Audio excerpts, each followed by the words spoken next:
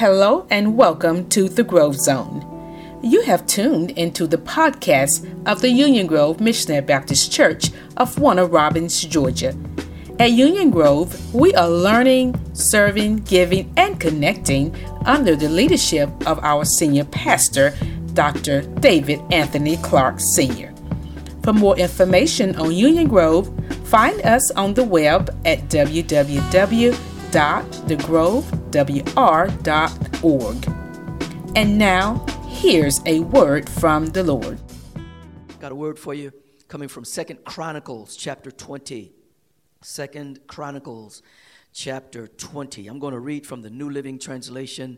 We're going to deal with, don't let this alarm you now, but we're going to deal with the entire chapter. I'm going to try to be done in or around a few minutes, all right? I'll be done in a few minutes, but keep your Bible, keep your app open to 2 Chronicles chapter 20. 2 Chronicles chapter 20. Now, to get us started, I'm only going to read the first 12 verses 1 through 12 of 2 Chronicles chapter 20. I'm only going to read those first 12 verses, but again, we'll deal with the whole chapter, and it will help you to stay with me if you have your Bible or your app open on another device or what have you.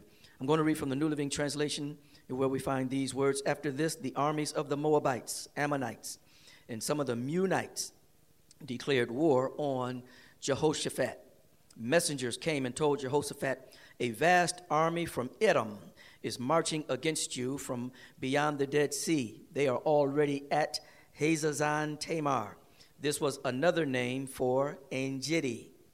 Jehoshaphat was terrified by this news and begged the Lord for guidance.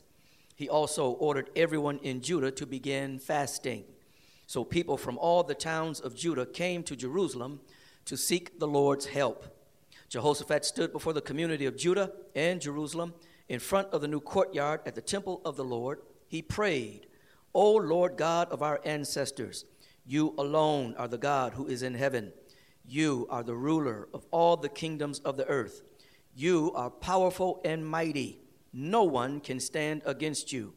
O our God, did you not drive out those who lived in this land when your people Israel arrived? And did you not give this land forever to the descendants of your friend Abraham? Verse 8 says, your people settled here and built this temple to honor your name. They said, whenever we are faced with any calamity such as war, plague, or famine, we can come to stand in your presence before this temple where your name is honored. We can cry out to you to save us, and you will hear us and rescue us. And now see what the armies of Ammon, Moab, and Mount Seir are doing. You would not let our ancestors invade those nations when Israel left Egypt, so they went around them and did not destroy them. Now see how they reward us, for they have come to throw us out of your land, which you gave us as an inheritance. O our God, won't you stop them? We are powerless against this mighty army that is about to attack us. We do not know what to do, but we are looking to you for help. I want to read that 12th verse again from the King James Version, which says, O our God, King James Version, wilt thou not judge them? For we have no might against this great company that cometh against us. Neither know we what to do, but our eyes are upon thee. That's where we get today's title for this message from. I want to talk today from the thought, our eyes are upon thee. Our eyes are upon thee. As we get into this word real quick, I need to welcome again all of our guest streamers, all of you who may not be members of the Union Grove family. We welcome you and bless God for your presence. Union Grove, I want to ask you, if you don't mind, type in whatever platform you're in. Just give a welcome to all of our guests. Some of my classmates from high school are streaming with us. We welcome you. Bless God for each of you. But Union Grove, help me welcome our guests. Just all the members of our church family, just type in there, welcome to all of our guests streaming with us today. Our eyes are upon thee. What we have before us, y'all, is a king by the name of Jehoshaphat, who's the king of Judah, and he is under an imminent threat from a collaboration or an alliance of his enemies. He's being faced with a collaboration or an alliance from the Moabites, the Ammonites, and the Meunites. They are coming in to invade Judah. They have not arrived yet. They have not invaded Jerusalem yet, but they're on the way. And King Jehoshaphat has received messengers from messengers. He's received emails and texts from his messengers that an invasion is on the way. King Jehoshaphat knows that this is a very serious threat. It is an aggressive alliance of nations. And verse 2 describes this threat as coming from beyond the Dead Sea. The threat Jehoshaphat and Judah faced came from the other side of the sea, the other side of the water. It's a threat coming from foreign soil, if you will. And they understand that it comes from the other side of the sea. The route that this alliance is taking would allow them to come in virtually undetected. But somehow the message got back to King Jehoshaphat, caught wind of it. And in verse 11, he makes it clear as to exactly what the threat is. He says, they're coming to kick us out of this land, God, that you have given us. They're coming to either take us captive or to totally annihilate us. And King Jehoshaphat knows that this threat is a serious threat. And all of us need to realize that some threats that come against us are serious threats. Let me go on and throw this in right now. We're facing a pandemic that's coming from across the sea. It is a serious threat. I want to encourage everyone, take this threat seriously. Cover yourselves up as best you can. Practice social distancing as best you can. Terrified, King Jehoshaphat now goes into prayer. He leads Judah into a time of consecration. Look at verses 3 and 4. Jehoshaphat is so terrified by this news, he begins to pray and leads the people of God into a time of prayer and fasting, and everyone comes together to seek the Lord for his help against this threat. One thing that's interesting, y'all, is that this may be the first instance in Scripture where a king proclaims a fast amongst the people of God. But it goes to show when the king proclaims a fast and a time of prayer and consecration amongst the people of God, it shows just how serious King Jehoshaphat is taking this threat. So he wants everyone to understand this is a serious threat. With great intensity, let's seek the Lord. With great intensity, let's go after God through prayer and fasting to get him to move on our behalf. So King Jehoshaphat begged God for guidance first, and then led the people of God to turn their hearts and minds toward God. He did what he could to lead them in worship. Lead them in worship. By worship, I mean that they're not singing yet. They're going to be singing later, but he's leading them in worship not by singing, but leading them in worship by getting them to fix their eyes upon the Lord, to turn their hearts unto God, to turn their affections unto God, to pay God close attention, to seek God. And that's worship. Worship is when God has my heart. Worship is when God has my attention. Worship is when God has my affection and my adoration.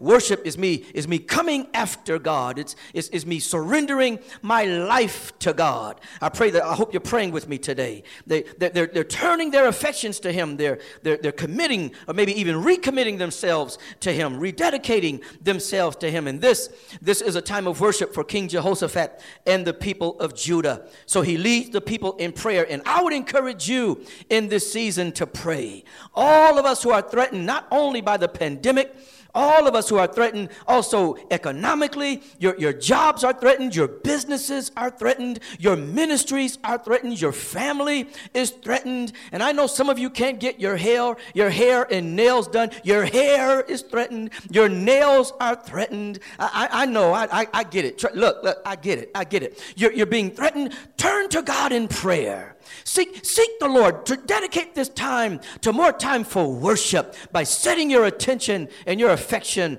on the Lord. And you may be wondering, well, Pastor Clark, what can I pray in this season? What could I say to God? Understanding God, that prayer is a two-way street. That is not only us talking to God, but God talking to us.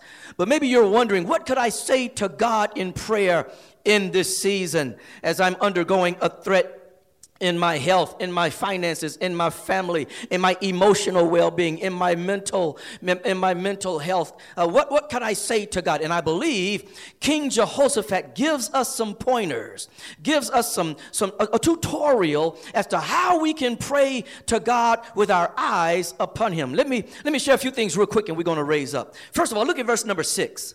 In verse number 6, King Jehoshaphat will tell us to pray to God who is incomparably powerful.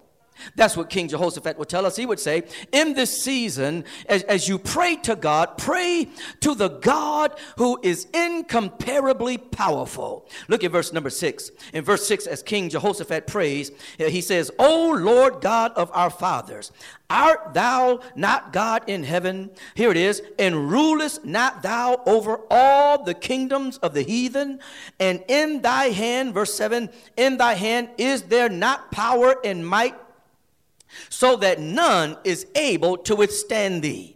None is able to withstand thee. No one is a match for you. No one can box with you and contend with you. No one can compare to your power and your might. King Jehoshaphat, as he is faced with a threat from a power that's more powerful than he is, more mighty than he is, he acknowledges in prayer that God, his God is sovereign over all the earth, and there is no one who is a match for God. No one could withstand him. He is incomparably powerful. He, in fact, is so powerful that no other nation or any other reality can compare to our God. In fact, all nations are subject to God's sovereignty, whether they surrender to God or not, whether they acknowledge God or not. All nations are subject to God's sovereignty. He is God over everyone, whether they submit to him or not. He is in control, and there is no match for his power. Who can compare to our God? Who would dare compare anyone or anything to our God? To attempt to compare anyone or anything to God is ludicrous. It is ridiculous. It's like trying to compare someone singing to that of Aretha or Luther. To compare anyone to God is so ridiculous. It's just as ridiculous as comparing any basketball player to Michael Jordan. It's so ridiculous, y'all. It is as ridiculous, if not more, as trying to compare any NBA basketball team to the Los Angeles Lakers. Who would even dare to do something like that? Who would dare to compare anyone or anything to the power and might of our almighty God? Are y'all with me today? So when you pray, declare God's incomparable power. Declare that he is more powerful than any other nation on earth. Not only any other nation on earth, but God is more powerful than any evil rulers and authorities of the unseen world, mighty powers in this dark world, and evil spirits in the heavenly places. Dark spirits, listen, the spirits behind witchcraft are no power for God. The spirits behind voodoo and hoodoo are no power for God. Listen, COVID-19 is no power for God. Cancer cannot compare to the power of God. Lupus, diabetes are no match for our God. So pray, and when you do, declare he is incomparable in power. And listen, just in case you're wondering, let me make this clear. God does not need you to tell him how powerful he is. God does not need his ego stroked. The reason why we pray and declare God's power is not to stroke God's ego, but to reinforce our faith.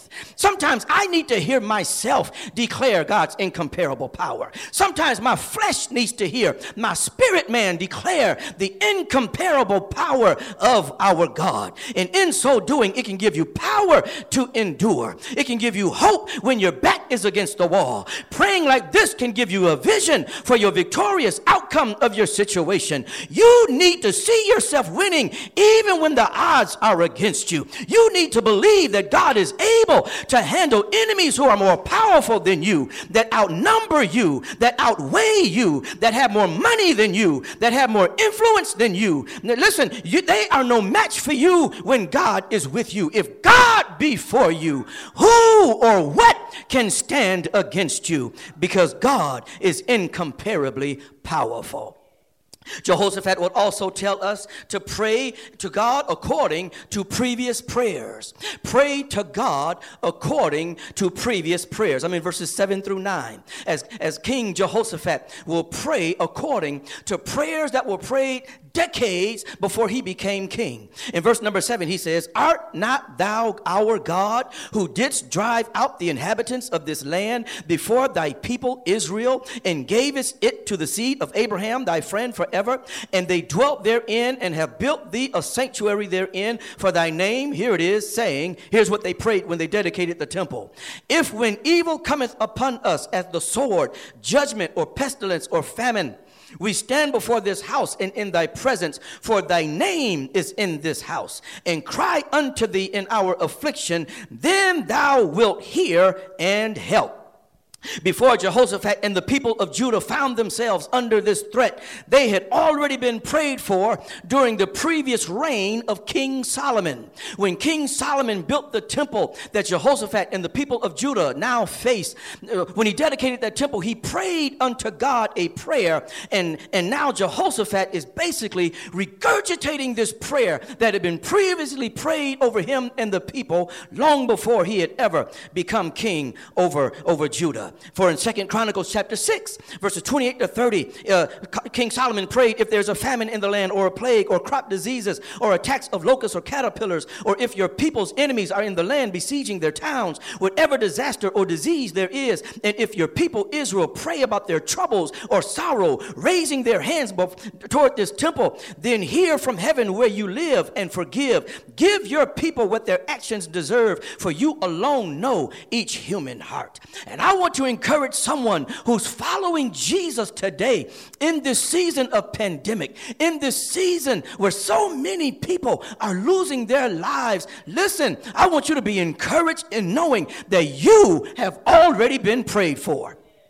Long before you were born, you have already been prayed for. Don't you know the scriptures teach us that Jesus already prayed for you? In John chapter 14, verses 16 and 17, Jesus said, "And I will ask the Father." That's a prayer right there. Jesus said to the disciples, "I will ask the Father. I will pray on your behalf that God the Father will give you another advocate who will never leave you. He is the Holy Spirit who leads into all truth." And he told the disciples then, and would tell every disciple now, "I have already prayed for you that long before this pandemic came about, long before you were laid off, long before you were tested positive for COVID-19, I already prayed for you." And if you're wondering what Jesus prayed that you would have the Holy Ghost deep down on the inside of you, advocating for you. And not only did he pray for you to have the Holy Ghost in John chapter 14, but he also prayed for you in John chapter 17, long before you were born, long before your mama and your mama's mama and your mama's mama's mama and all of their mamas were born. Jesus already prayed for you. Watch this in John chapter 17, as Jesus prayed for the disciples he had already with him then, but in verse number 20, he says, "Neither pray I for these alone." I'm not only praying for Peter and James and John and Andrew and Bartholomew and Judas and all of the disciples I have with me now. For in John 17:20, he says, "But for them also which shall believe on me through their word, that they all may be one, as thou, Father, art in me, and I in thee, that they also may be one in us, that the world may believe that thou hast sent me." And verse 22 might knock your socks off. You may need to move the kitchen table or the coffee table away from the living room so you can cut your step when you hear what Jesus prayed for you in verse 22. He prayed, "And the glory which thou gavest me, I have given them, that they may be one, even as we are one.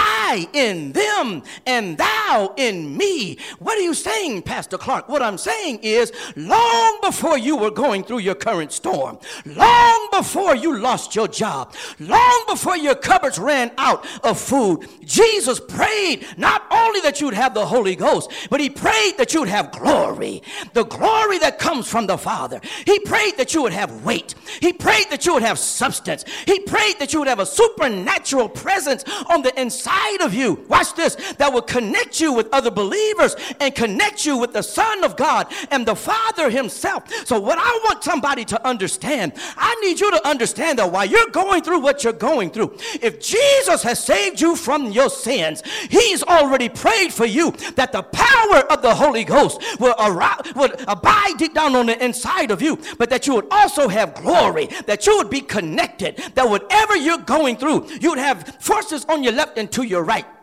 Supernatural forces, divine forces that could strengthen you and connect with you and help you to fight in your current battle. All I'm saying is you ought to pray in accordance with what Jesus prayed for you. Pray for the presence of the Holy Ghost. Pray for a fresh filling of the power of God's Spirit. Pray for a fresh anointing and fresh dose of the glory of God. Or maybe you just want to declare, in this season, I'm walking in glory. In this season, I'm walking in the divine weight of God. In this season, I'm walking in the divine substance of God. In this season, because of the glory of God, I am in the Father. The Father is in me. And because of that, I'm not by myself. I'm not alone. I am not alone or lonely in this present predicament. God has put glory on my life. God has put anointing on my life. And I just want to tell somebody, if you got the Holy Ghost, if you got glory, you can make it. I need somebody to type in the comments, I can make it because I got glory.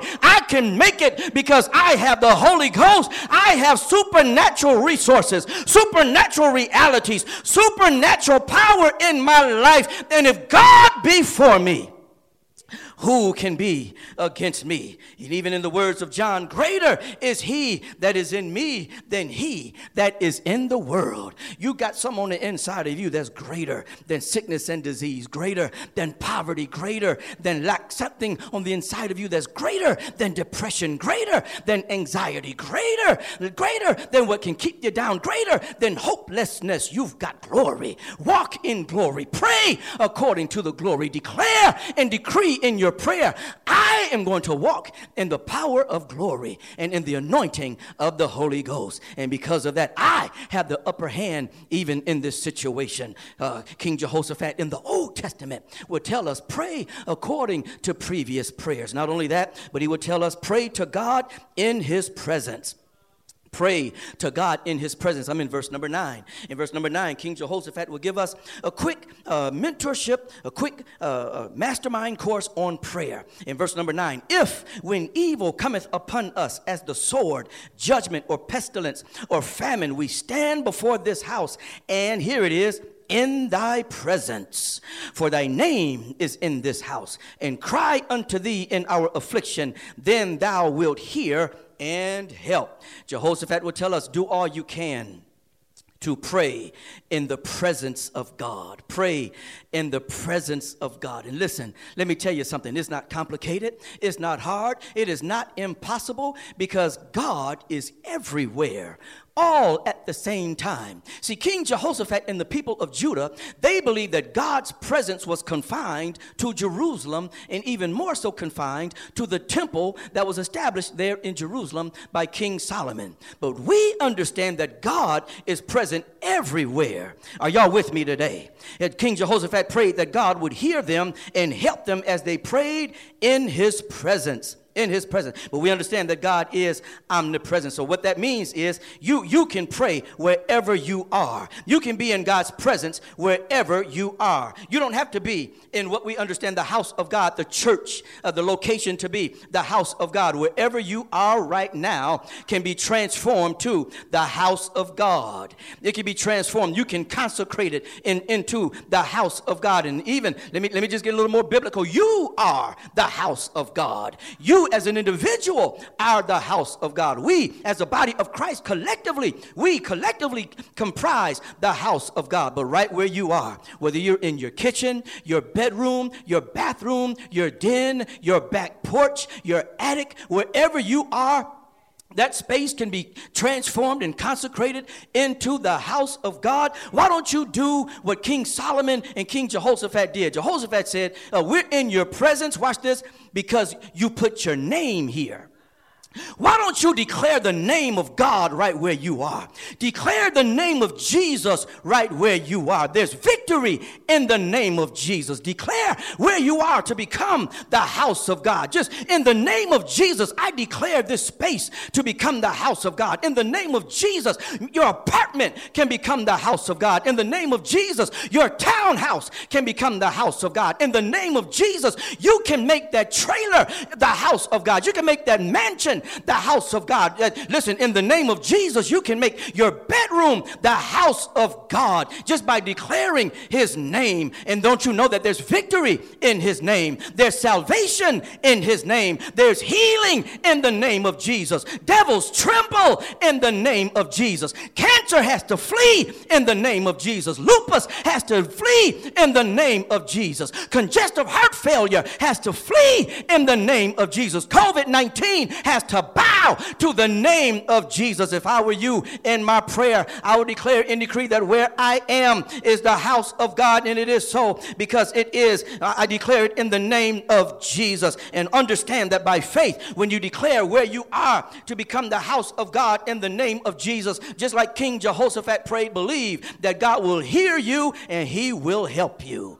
I just challenge you to do that today. You are not defeated. You are not the underdog. You are not, listen, you are not the weakling in this situation. You have the upper hand. I want you to pray, and I want you to pray and consecrate where you are into the house of God, the place where God dwells, and where the Spirit of the Lord is, there is liberty. So pray to God who is incomparably powerful. Pray to God according to previous prayers. Pray to God in his presence. And then pray to God, this is very important, pray to God free from pride. Pray to God free from pride. I'm in verse number 12. Verse number 12, we're going to hear King Jehoshaphat pray with such humility, where even in his prayer he is free from pride. O our God, wilt thou not judge them? Watch this. We have no might against this great company that cometh against us. Neither know we what to do, but our eyes are upon thee. In the New Living Translation, he said, we are powerless against this mighty army that is about to attack us. We do not know what to do, but we are looking to you for help. King Jehoshaphat prayed, we are powerless, we don't know what to do, but our eyes are upon you. King Jehoshaphat understood military might cannot help us with this. A robust economy cannot buy us out of this. Our eyes are on you. God, we are looking to you for help. Some may say, listen y'all, some may say the king sounds like a weak leader in his prayer. I say he sounds like a leader who is free from pride in his prayer. He does not demonstrate pride that has him believing he can handle the situation in his own power. He does not demonstrate the pride that has him believing he can figure this out on his own without God or anyone else. You don't hear Jehoshaphat praying in this prayer like he's going to fake it until he can make it. He's transparent. He understands he's vulnerable. He understands he's powerless, and he's admitting that he's powerless. He's admitting and confessing in his prayer, I don't know what to do. That's what humility sounds like. It sounds like transparency. It sounds like honesty. It sounds like this is how I really feel. I can't appear this way before my children, but God, this is how I really feel. I can't appear this way before my employees, but God, this is how I really feel. I feel powerless and I don't know what to do. I don't know what to do. King Jehoshaphat is humble in admitting that they're powerless, and it's music to God's ears. This type of humility is music to God's ears, especially when King Jehoshaphat declared, but our eyes are upon you. We're looking to you for help. And when you pray like that, you're praying a prayer that is free from pride. This is remarkable, y'all. It is remarkable for a king to pray like this. Because kings are powerful men. Kings are wealthy men. Kings are very influential men. They're expected to be strong, not weak, as Jehoshaphat confesses. Kings are expected to have the answers rather than confess they don't know what to do, as Jehoshaphat does in his prayer. But I hear Jehoshaphat. I hear Jehoshaphat loud and clear. I hear you, bruh. I hear you. I know I'm supposed to be strong, but this is too much. I can't be strong this time. I can't be strong for everybody else this time. Not this time. This is too much. I'm weak, and I know folks are counting on me to solve this problem. I know folks are counting on me to come up with a strategy. I have none. I have no answers. I am without a clue, and you're pride free when you can confess you're out of strength and out of answers. But God is never out of grace. God is never out of sufficient grace. And I know you may be feeling the same way King Jehoshaphat feels. Maybe you're feeling weak, but you can't show it. Maybe you don't have any answers, but you got to act like you got it under control, that you're going to figure out how to pay the rent. You're going to figure out how to keep the lights on. You're going to figure out how to keep the car running. You're going to figure out how to get the car back. You're going to figure out how to make ends meet. I know you're trying to be strong and independent, but sometimes in prayer, if you can't tell anybody else, if you can't tell your wife, if you cannot tell your children, if you cannot tell your employees, sometimes in prayer, you've got to confess, God, this is how I really feel. This is what I'm really struggling with. This is what I'm really confused about. God, I feel weak. But when you feel weak, God is made perfect in weakness. Even when you're out of strength and out of answers, God is never out of sufficient grace. Praise God for his grace, his help for us in our time of need, even though we don't deserve it. And the truth is, y'all, we always need God. If this pandemic shows us nothing else, it ought to show us how vulnerable we really are. It ought to show us how powerless we really are. It ought to show us how, listen, despite the great intelligent minds who are working on the economy and trying to find a vaccine, the truth is, unless God breaks out a revelation, we're never going to get out of this situation. Praise God for intelligence, but we need a revelation. We need God to reveal the cure for this awful situation. Are y'all praying with me today? In this plea that King Jehoshaphat prays, listen, y'all, it cannot be a mere prayer request from someone, hear me, while they're in trouble. Praying free from pride must be the wind beneath the wings of your prayer life. We should all pray as though we always need God, because we do always need God. We always need God to help us. Even when you have resources and answers and solutions and strategies, you still need them to come from God and for God to make them effectual. The real truth is we are more powerless and vulnerable than we would ever care to admit. And sometimes it simply takes the right threat to our lives to get us to see how powerless we really are. Sometimes it takes a threat of cancer, the threat of divorce, the threat of layoff or near fatal heart attack, a stroke or a stock market plunge to get us to see how powerless we really are, how our lives are but vapors, and how much we need God. And we need God. We always need God. We ought pray like it. We ought seek him like it. We ought live like it. We ought to talk like it. We ought to talk to him like it. We ought to trust him like it. We ought to pray like we know we're powerless and weak and we need him. We always need him. I hate we're going through what we're going through with this pandemic. My heart goes out to those of us who have lost loved ones to COVID-19 and other illnesses. But the truth is, though, we always need God. We always need God. And during this pandemic, we don't know what to do. We don't know what to do. We don't know, listen, we don't know whether we should be 6 feet or 13 feet apart. We don't know if we should open the economy up in phases or not open it up at all. We don't know if things will be back to normal by July or August or 2021 or 2024. We don't know what to do. But let me tell you what the people of God ought to do. Set your eyes on God. Set your eyes on Jesus and pray free from pride and trust him to thwart this threat. King Jehoshaphat called on the Lord and got all of Judah involved. Verse 13, as we're going to hopscotch through the rest of the text, text. Verse 13, he has the women, the little ones, and the children involved because this threat affected everybody. King Jehoshaphat has everybody out there praying. The wives, the children, the little ones. This affects everybody, and what we're going through affects everybody. No one is left out. Older people are dying. Healthy people are dying. Sick people with preconditions are dying. Babies are dying. I was on a Zoom call with my classmates this past Friday night, and one of them in the nursing field said that infants are testing positive for COVID-19. Toddlers are testing positive for COVID-19. This is not leaving out anyone. Everyone should turn their eyes toward God. Everyone should lift their eyes unto the hills from which cometh our help. All of our help comes from the Lord. And as the people of Judah are assembled, an anointed prophetic utterance goes forth. I'm in verse number 14. Verse 14, the Spirit of the Lord came upon Jehaziel, and he told them that they were to go to meet the threat the next day.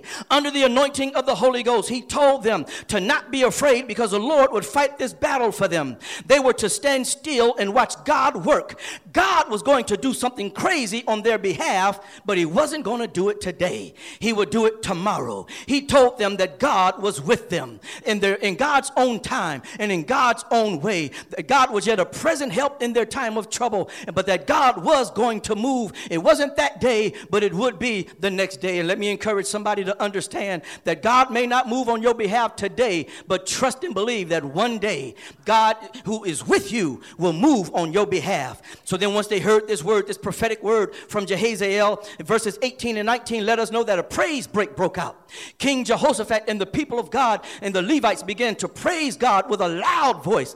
They simply heard the good news and began to break out in a praise. There's no one on a Hammond organ, no drummer, no tambourine, no worship leader with a microphone in their hand. They simply heard the prophetic utterance through the Holy Ghost as he uttered through a man of God, and a praise break broke out. Then in verse number 20, let us know that they obeyed God and left the next day. They moved at the time the Lord prescribed.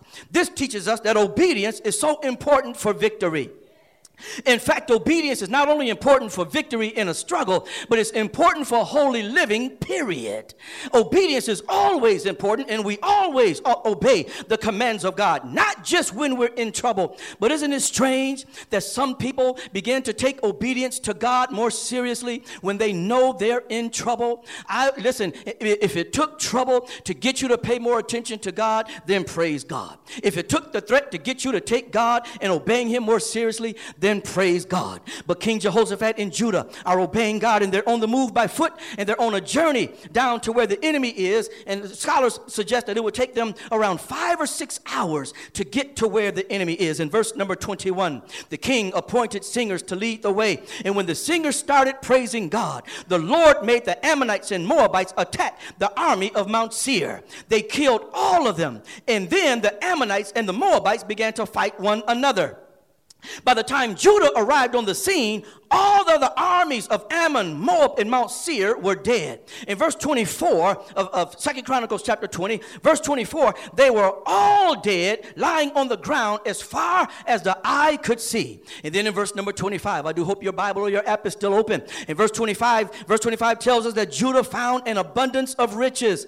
Their enemies had come to battle with so much jewelry, so much bling, that it took the army of Judah 3 days to collect it all. 3 days to round up all of the booty. 3 days to round up all of the jewelry. 3 days to round up all of the goods that were left behind by their enemies. On the 4th day, they broke out into another praise break. Verse 26 lets us know that after they got their stimulus, after they got their abundance, they realized we're coming out of this situation with more than we had when we came in, and it's all because of the Lord. It's the Lord's doing that got us this stimulus from this battle. It's the Lord's doing that we come out of this threat with more than we had when we came in. And then we're told that the men led the people home, praising God all the way back to Jerusalem. 5 or 6 hour journey. They're full of joy. They're rejoicing and praising God all the way home. Verse 27 says they're so full of joy as the Lord has made them to rejoice over their enemies. They knew that it was the Lord who heard them and helped them.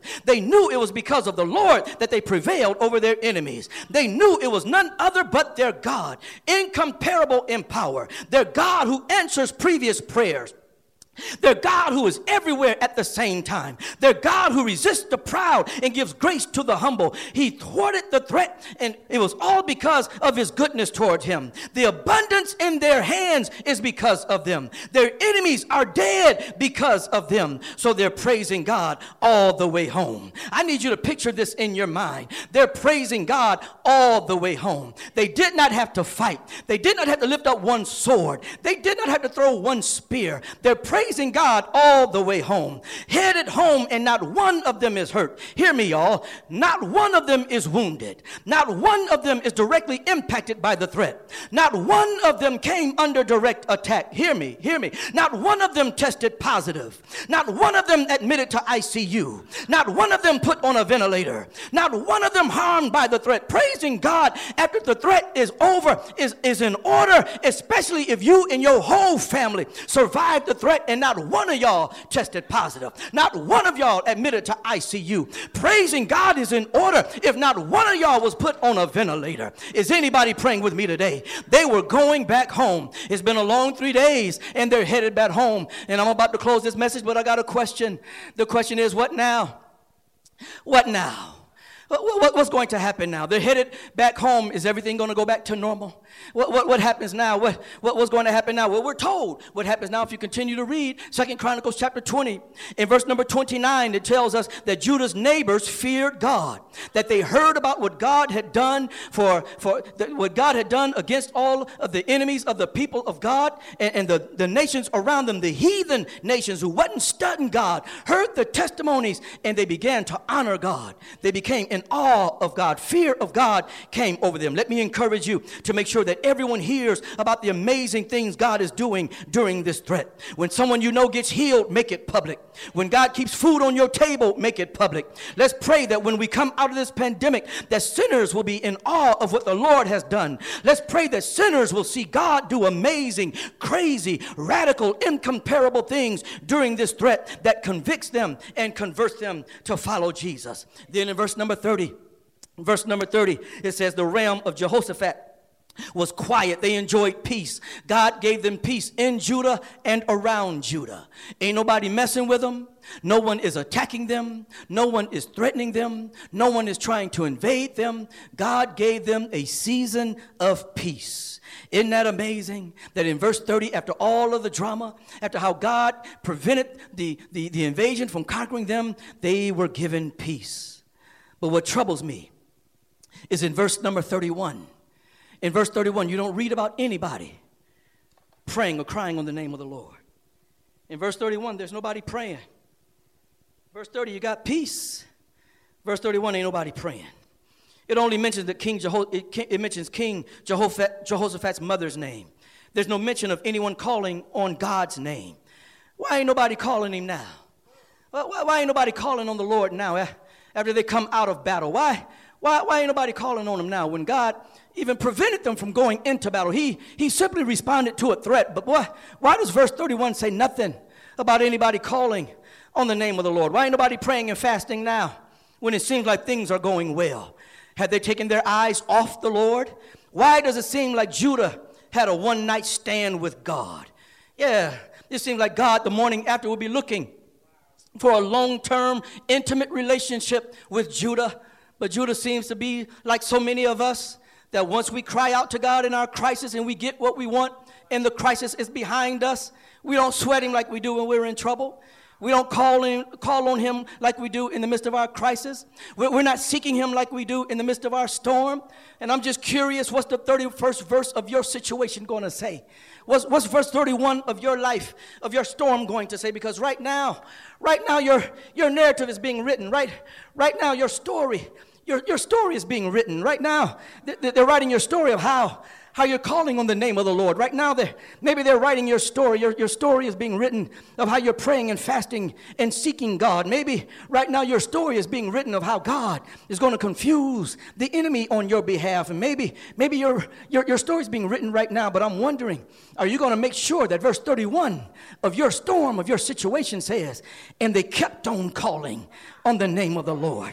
That in a time of peace, they kept on calling in the name of the Lord. After they got their stimulus check, they kept on calling on the name of the Lord. After God had done exceeding abundantly above all they could ask or think, they kept on calling on the name of the Lord. That when God brought them out, they didn't take their eyes off God. They kept on calling on the name of the Lord. My encouragement to you, my exhortation to you is to make sure that your story includes that after God brought you out, you kept on calling on his name. After God caused you to prevail, you kept on calling on the name of the Lord. After God caused you to experience peace, peace in your finances, peace in your mind, peace in your family, peace in your home, that you kept on calling on the name of the Lord. And oh, isn't it tragic what we read in verse 33? Isn't it tragic, y'all, that in verse 33 it says, during Jehoshaphat's reign, however, watch this, he failed to remove all the pagan shrines. Oh, hear this. And the people never fully committed themselves to follow the God of their ancestors, despite all that God had done for them. The Bible records, and the people never fully committed themselves to follow the God of their ancestors after God caused them to prevail. The Word of God records, and the whole nation, that no one fully committed themselves to follow the Lord. After God spared the whole nation, after God delivered their whole families, after God answered their prayers, after God prevented them from going into war, after God made their enemies to fight one another instead of fighting them, what did they do? Did they fully commit themselves to follow him? No, they basically went back to normal. They went back to normal. Despite how God heard them and answered them, they simply treated God like a one-night stand. They're no longer seeking God like they were when they were in trouble. And my encouragement to you as I close, don't let this be your story. I challenge you to fully commit yourself to following God. Seek God. Pray. When this whole thing is over, envision yourself so intimately connected to God that you won't turn him loose and he won't turn you loose. I want you to envision yourself when this whole thing is over, that you and God are so close, that you and God are so tight, that you've drawn close to him and God is drawn close to you, that nothing can separate you from the hand of God. I want you to envision yourself coming out of this pandemic closer to God than ever before, tighter with God than ever before, more determined to follow God than ever before. I dare you to in this season incorporate the habits that will get you close to God and keep you close to God. Is there anybody here who wants to testify that when this situation is over, you're not going to play with your destiny anymore? You're not going to play with God's life, God's purpose for your life anymore. You're not going to play with your anointing anymore. Is there anybody here who's ready to declare that God has brought me too far for me to play with God? God has done too much for me to not fully dedicate myself to him. Is there anybody streaming with me ready to declare, if he doesn't do anything else for me, he's already done enough for me to give him my yes? Yes to your will. Yes to your way. Yes, I'll trust you. Yes, I'll obey. When I'm healthy, I still say yes. When I'm sick, I still say yes. Money in my pocket, I still say yes. Can't pay my bills, I still say yes. Is there anybody here who has your eyes on the Lord and ready to declare, when this threat is over, when this situation is over, God is going to have all of me, all my mind, all my heart, all my soul, and all my strength, because after all, he's worthy. Did you hear what I said? I said God is worthy, because just like you don't take your eyes off of God, God won't take his eyes off you. Can I get a witness here? Well, I'm getting ready to close, children, but I got to close when I tell you that they collected the supplies for 3 whole days. They collected jewelry for 3 whole days. That before they headed back home, they collected enough booty from the battle for 3 whole days. Isn't this something what God can do when you give him 3 days? Isn't it amazing what God can do when he has 3 days? Can I get a witness here? Supernatural things can happen when God has 3 days. Powerful things can happen when he has 3 days. Miracles can happen when God has 3 days, because one Friday night, can I get a witness here?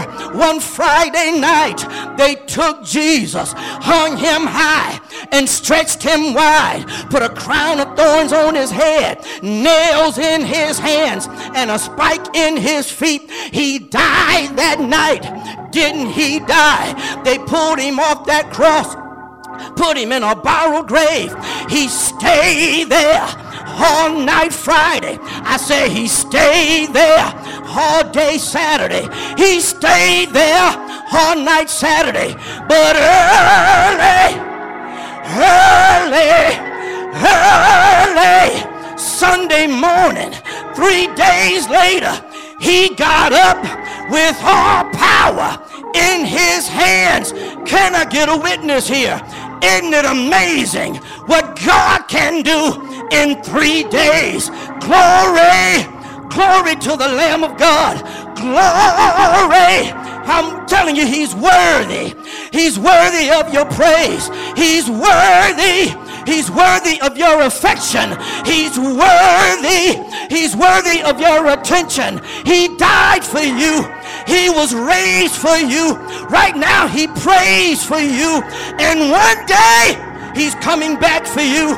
Can I get a witness? Can I get a witness? Can I get a witness? In the meantime, serve him. In the meantime, seek him. In the meantime, praise him. In the meantime, adore him. In the meantime, give him your yes. Give him your yes. Give him your yes. Yes, he's worthy. Yes, he's mighty. Yes, he's blessing me. Yes, I'm going to make it. Yes, I'm coming out of this. Yes, he's going to turn it around. Yes, I'm trusting him. Yes! Yes! Yes! Hallelujah. Hallelujah. Hallelujah. Hallelujah. Yes, Lord. Yes, Lord. Yes, Lord. My eyes are on you. Yes, Lord. Your eyes are on me. Yes, Lord. Watch me praise you. Watch me trust you. Watch me lean on you. Watch me come out of this with the victory in my hand, with praise on my lips. But don't wait until you come out. Praise him now. Praise him now. And sustain that worship. Sustain that intensity in prayer. Don't let your life go back to normal. Don't let your worship go back to normal. Don't let your prayer life go back to normal. Ain't no way in the world, after all of this, any of us who love Jesus can go back to normal. It's not going to happen. This has been Dr. David Anthony Clark of the Union Grove Missionary Baptist Church of Warner Robins, Georgia. We thank you for listening. If you're ever in the Middle Georgia area, please worship with us. On the behalf of Dr. Clark and the Union Grove family, thank you for listening.